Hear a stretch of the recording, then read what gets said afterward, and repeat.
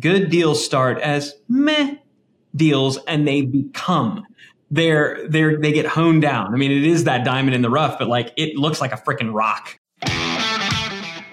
How much more successful would you be if you had lunch once a week with insanely successful entrepreneurs who share their biggest secrets on how they think and achieve success? Grab your seat at the table, because this is Business Lunch with Roland Frazier and Ryan Deiss. Welcome to another episode of Business Lunch. And today's a snackable episode with Roland where he's going to get into some more tactical strategies that you can start using to live a rich and happy life. If this is the first snackable episode you're hearing, I'd encourage you to go back and listen to some of the other episodes that Roland has put out. And if you want to get notified every time we release a new episode, go to the new businesslunchpodcast.com website, and we'll send you detailed notes along with every episode. That's businesslunchpodcast.com, www.businesslunchpodcast.com, and you can sign up for the free email newsletter where you'll be able to get all the highlights and resources from the episodes. Hey, everybody. Welcome to the Business Lunch Podcast with your hosts, Ryan Deiss, and me, Roland Frazier. Ryan, what's happening? Nothing. I'm incredibly bored out of my mind. I've got nothing to do. That's not true. But compared to what you've been working on, it feels like nothing. You've got a pretty cool deal in the mix that I wanted, that you were telling me about, and we were like, we could talk about this, just you and I, or we could, flip on the recording and share this with all of our Business Lunch pals. So tell me about this deal you got going. Yeah, this is the perfect example of why we do this program, because we would normally just chat about this as along with most of the things that we talk about on here. And so we're just kind of, saying, hey, fly on the wall. If you guys want to see the stuff that we're doing and talking about, here you go. Okay. Yeah. So I think it's important. Everybody needs to know I'm hearing about this in real time. Yes. We made sure, because you were going to do it. It's like, let's. So I have no idea what you're about to say. What you could hear is like, Ryan, we're doing this deal and you're freaking out. Bringing in another investor. We're doing a hostile takeover. It'd be an awkward episode. The reason that I have you trapped on this show is as we are talking, your office is being door lock changed and all the codes, all the computers. Now, what we have is a deal that came up, and it was from somebody that we were looking at maybe creating a strategic relationship with. And interestingly enough, this has come up twice in the last week. So in this particular one, I like this one because it lends itself to the possibility of creative deal structuring, which as you guys who are watching or listening know is one of our favorite things to do. So here's the deal, Ryan. Basically, company, they're doing about 30 million in sales right now. The entrepreneur has built 100 million plus businesses before.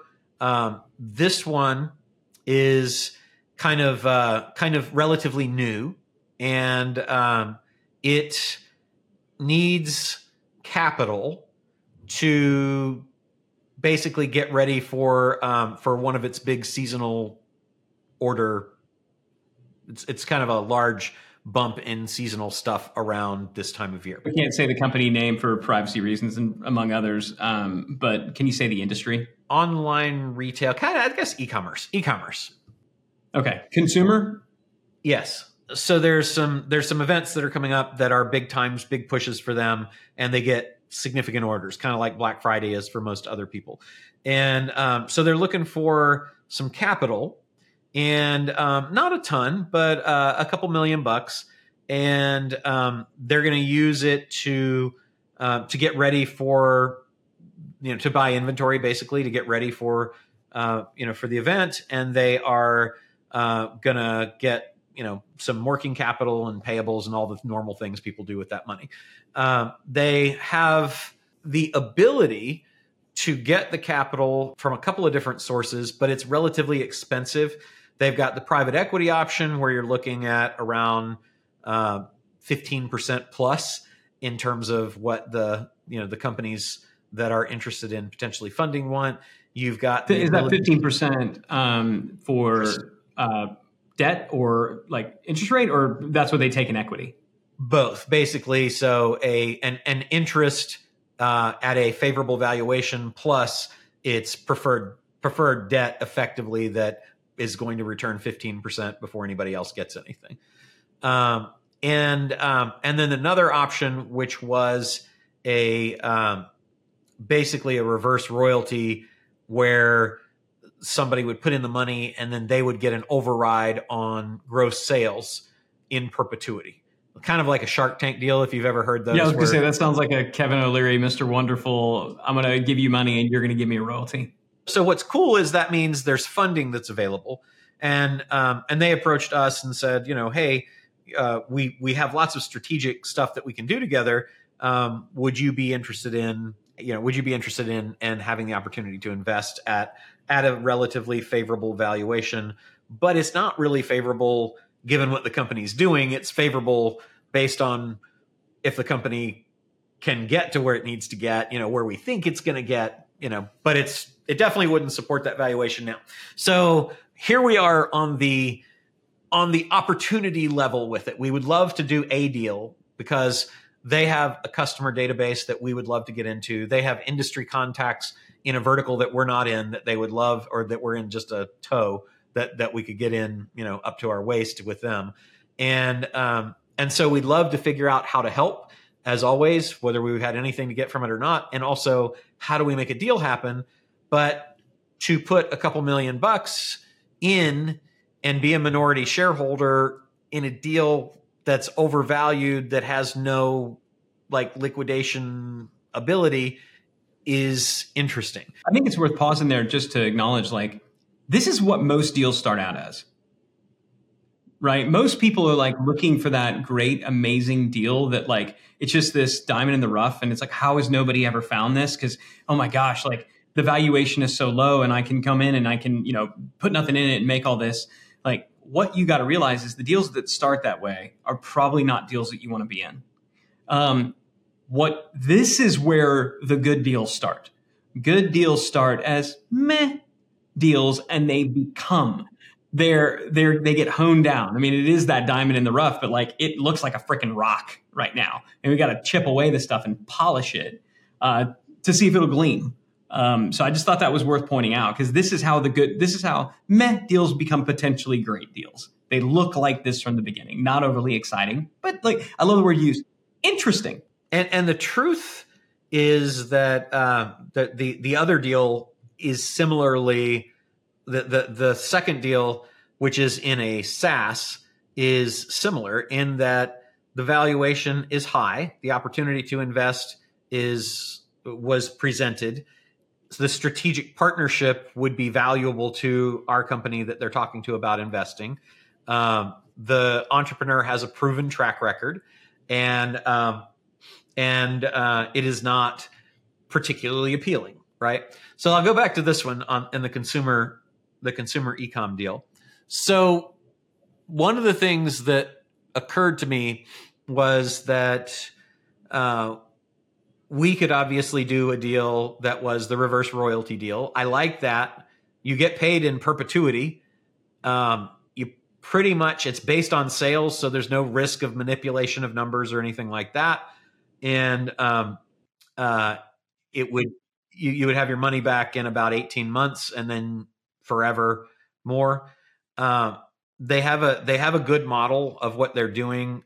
They really need creative help in deal structure. One of the things that they said was, I said, what's the biggest constraint that you've got? I always ask that question. I love the theory of constraints, and I love, because it really brings down if we could find one bottleneck that's the big bottleneck right now for them, it's that they can't bring enough big companies, because they're kind of aggregating other companies by offering them their platform.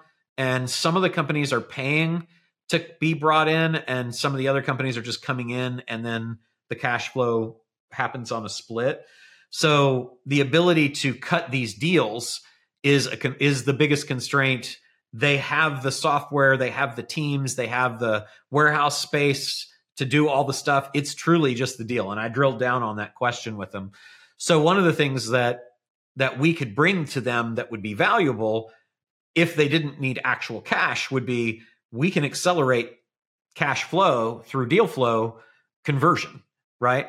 And so that's something that I think, because we haven't presented what we're going to do yet. And just so I'm clear, what that would be is so what it sounds like, they sell their own products through their own platform, but if they could bring in they sell other people's products through their platform as well. They're similar to Amazon in that in a particular niche, right? And from that perspective, they wouldn't have the inventory constraint. As long as the partners they were bringing on had inventory, then they would create, cash flow and profitability and all that stuff without needing the $2 million to go and put it into, inventory, because they're effectively utilizing other people's inventory.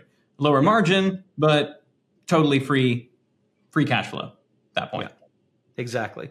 So, so love the business, love the entrepreneur, brilliant model and everything. One of the ways that we could help would be let's help with deal flow, conversion. I have that particular set of skills, so I could definitely do that. And then while it doesn't help them with the short-term cash need, it definitely could help get us into the deal. So kind of looking at what are creative options to get yourself into deals that, what are the skill sets that you have that you could bring that will help eliminate constraints that the people that you're talking to have. This is one where that definitely fits. The other option would be straight investment. I don't really generally like having to take our money and put into deals ever if we don't have to. Generally, we don't have to, so I don't like that one. Definitely like the idea of getting into business with these people. So the other thing that I suggested was, couldn't we just sell our way to solving this challenge? Because they only need about a quarter of the total that they were talking about to satisfy the short-term need. And, you and I both know we've done $1 million plus in a day.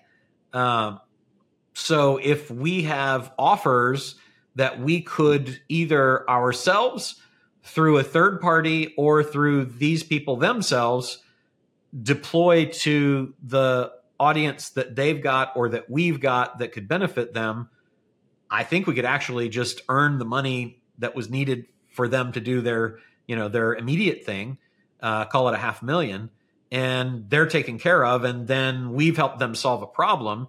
We could either do that and say, and when we do that, we get equity, or we could just basically do it to be good people and say that plus the deal flow should solve the challenge you've got, plus open up the ability to invest in the, or to have ownership in the company because we proved value. And so I'm just kind of kicking all that stuff around in my head right now, and wanted to hear what your thoughts and questions are. Oh, I think it's interesting.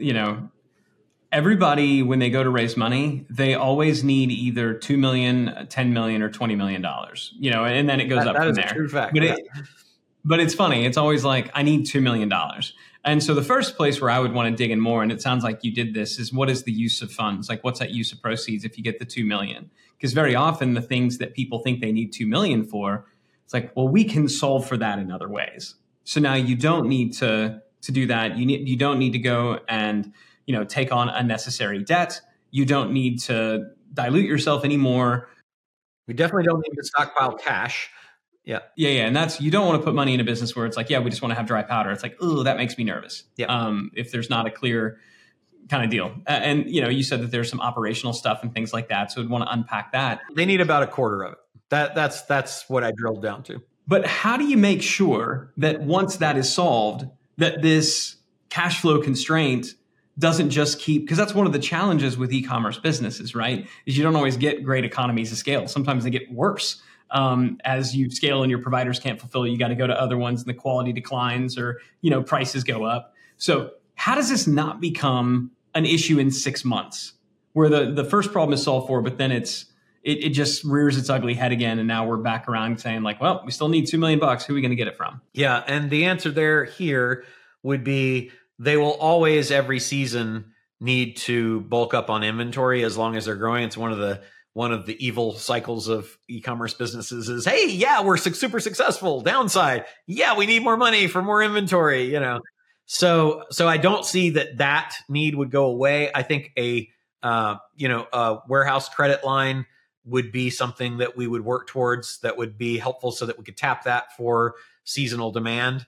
The other stuff is just general growing pains. I think that they've recently honed the model down. I believe the model will cause cash flow. I think there's a way to turn the model they've got into cash flow that self-liquidates, which would be one of the things that I think we could bring to the table there. So I don't believe, other than general growth challenges, that that you're basically solving for something that only pushes the problem off until your cash is gone. So I think that's a positive there. So I think that's good information for you to have.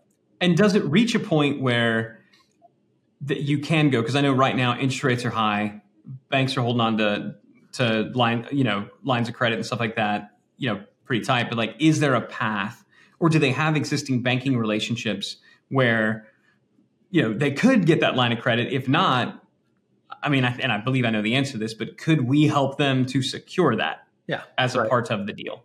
Absolutely, we could. And that becomes the thing. It's like right now, the reason they can't go and get a bank line of credit or something at even by 2020, 2021 standards, high interest rates, but still very doable interest rates, is probably because of some of these growing pain challenges, some of these things that make it not look as compelling. So if we can solve for that, then they can go and get the less expensive debt that is more revolving, that is that line that they just need as a function of business. And we could probably help them do that. And I looked at one of the options would be a bridge, right? We could do a bridge loan. That would mean cash out of pocket for us potentially. Although there are other ways we could potentially get that money. We could even broker a third party bridge loan that would take care of them and get somebody that we know, a good interest rate, but not take cash that we might not want to deploy, or risk that we don't want to take that somebody else is comfortable with. I think that could be good. I like a short-term inventory loan. I've done that many times where I would loan somebody, whatever it was that they needed. Usually it's less than $1 million, but for 30 days and get 20% on my money, because they're going to take it and make double, right? And I know it, and they're proven, and I feel comfortable with that. And it's just, as long as they manage money that way, it works for both of us. So that would be a potential thing that we could do. The other thing would be that there are assets that the founding team has that could secure, that are outside the business, that could secure the loan. And then you would be comfortable that you would have a collateralized loan and the ability to get it back. They could potentially use those assets to fund as well, and just might not know the sources for that.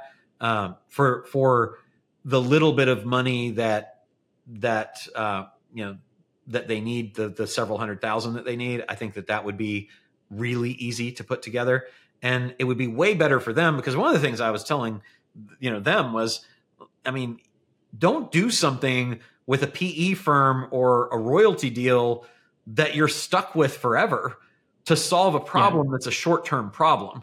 Let us earn our way. I always say us when I'm talking to people. I say, let's earn our way out of this. Let's take the challenge. We got to figure out how to put, $1 million in sales in the coffer in the next 3 weeks to make this happen.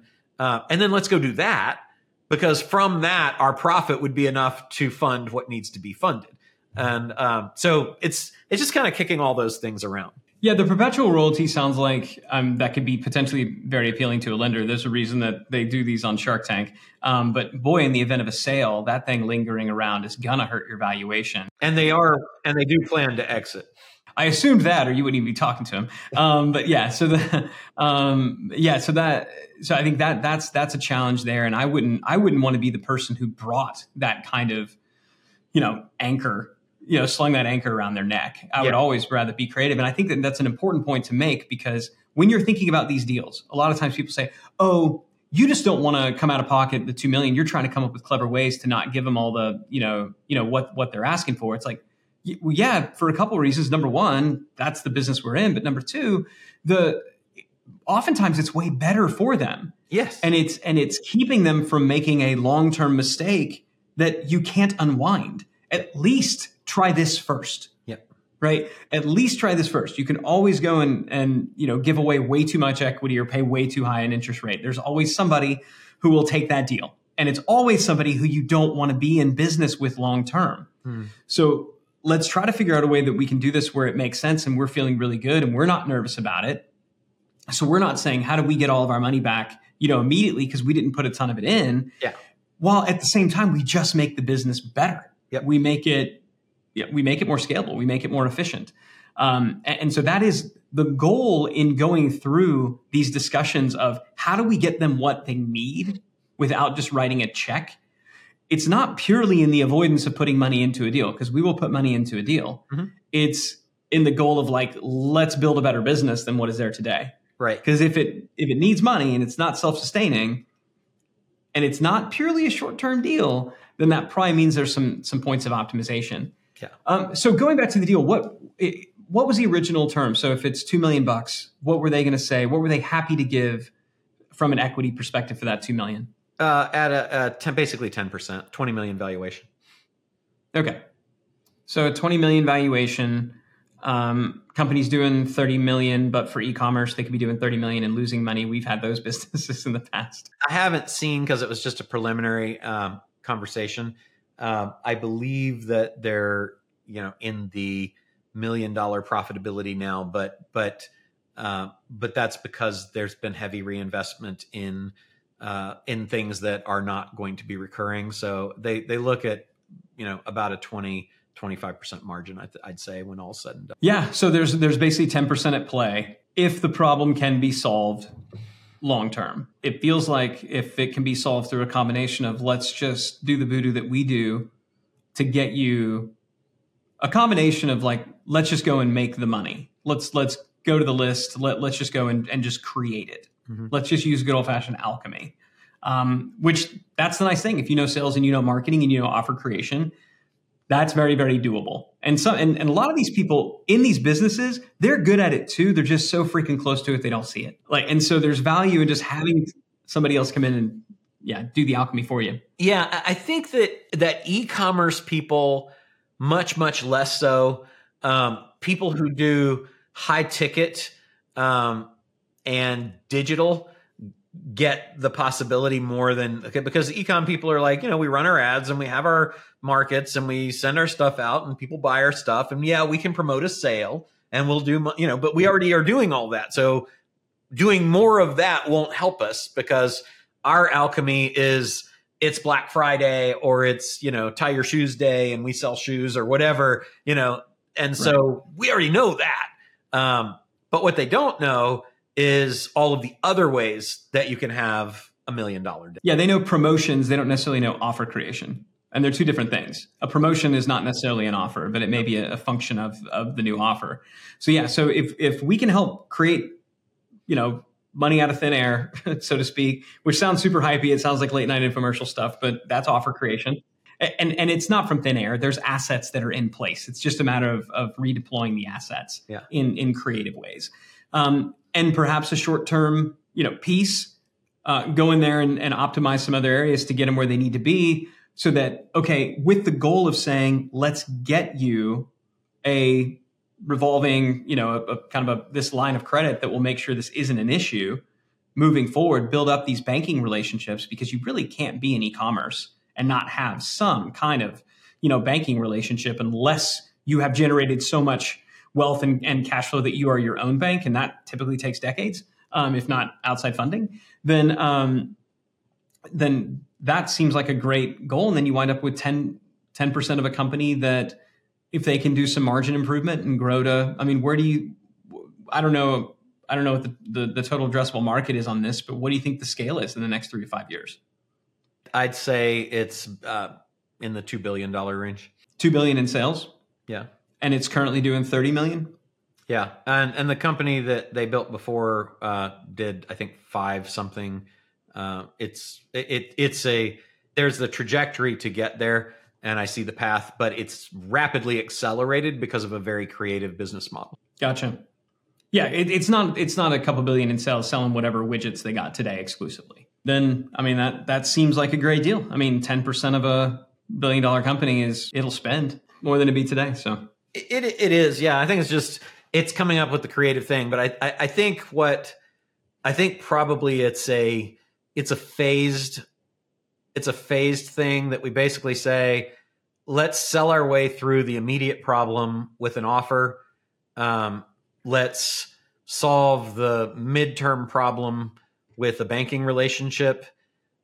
Maybe revenue-based financing would be a really good opportunity here. Maybe merchant financing as well. It's gotten tight of late, but it's still there if you got good numbers. Also, the constraint elimination. I think it's probably a CFE offer at 10 to 15, maybe even 20 points with some sort of cash minimum that happens 90 days from now, that starts 90 days from now because of the cash. You don't want to contribute to the cash constraint. Then the ability to help them really accelerate through the structuring and stuff. I think that's probably what it's. And the nice thing about these kind of deals is there would be, like you said, it would be earned in over time. It would be contracted. I mean, so everybody would understand what the deal was.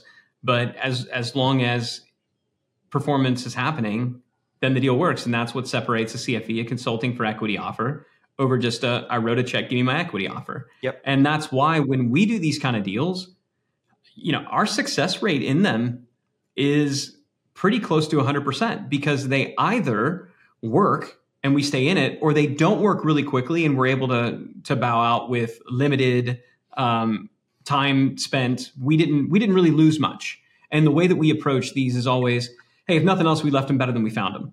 Yep. And we learned from the process. So even if that means that, it didn't work out and so we walk and we don't take anything, that's the worst case scenario. The worst case scenario is we invested some time and we got nothing for that time. But what we are going to get from that is some learnings. We're going to build a relationship. Those people are going to say, hey, you tried and it didn't work out for a variety of reasons. So we've got a solid advocate out there. Some of our best advocates are the deals that didn't work out.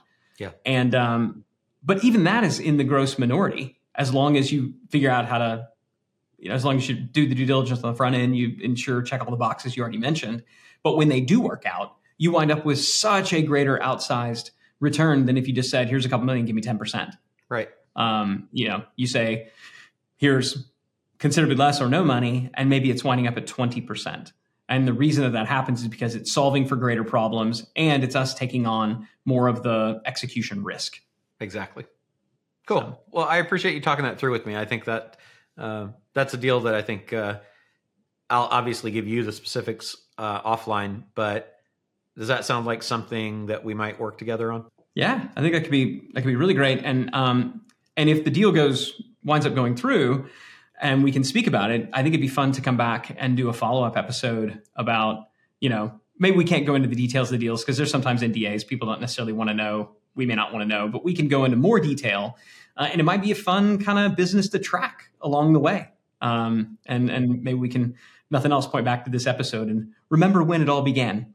Or if it's a horrible, horrible failure, we can do the same thing. Yeah, exactly. Well, hopefully you guys enjoyed this. We thought that it'd be fun to do a little bit of a deal breakdown strategy session between Ryan and me and basically let you guys kind of have a peek into how we're looking at a deal that we're thinking we might, I'm sure we're going to make a proposal on it. So that we're going to take a run at. So hopefully that was fun. If you enjoyed this, please share it. We will look forward to seeing you next time on Business Lunch. Hey, Roland Frazier here. If you're looking for a way to grow your business exponentially, to get more customers and ultimately increase your wealth, there's no faster way to do it than to acquire other businesses that already have the customers, products, services, teams, and media that you want. If you want to double your sales, just acquire a company that has the same sales as yours. It sounds simple, but far too many people end up starting new businesses that fail and forget that they could skip all the hard stuff and just acquire one that already exists.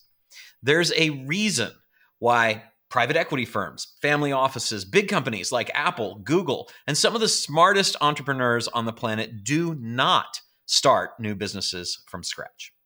They acquire already successful businesses. And when they do it, they instantly increase their sales, their profits. If they want market share, they increase that. They can get new products and services to offer all instantly. Hey, look, 90% of new businesses fail. 90%. Why not acquire an already successful business and increase your chances of success by 900%? What most people don't realize is you can acquire highly profitable businesses with no money out of your own pocket in pretty much any country in the world, regardless of your credit, and without having to go find a bunch of investors or needing any experience. Look, I've been acquiring businesses for over 30 years now, and I cover the whole process in my epic investing strategy training, and I want to give it to you 100% free. Just visit businesslunchpodcast.com/epic to get your free access to my epic investing training right now while it's available.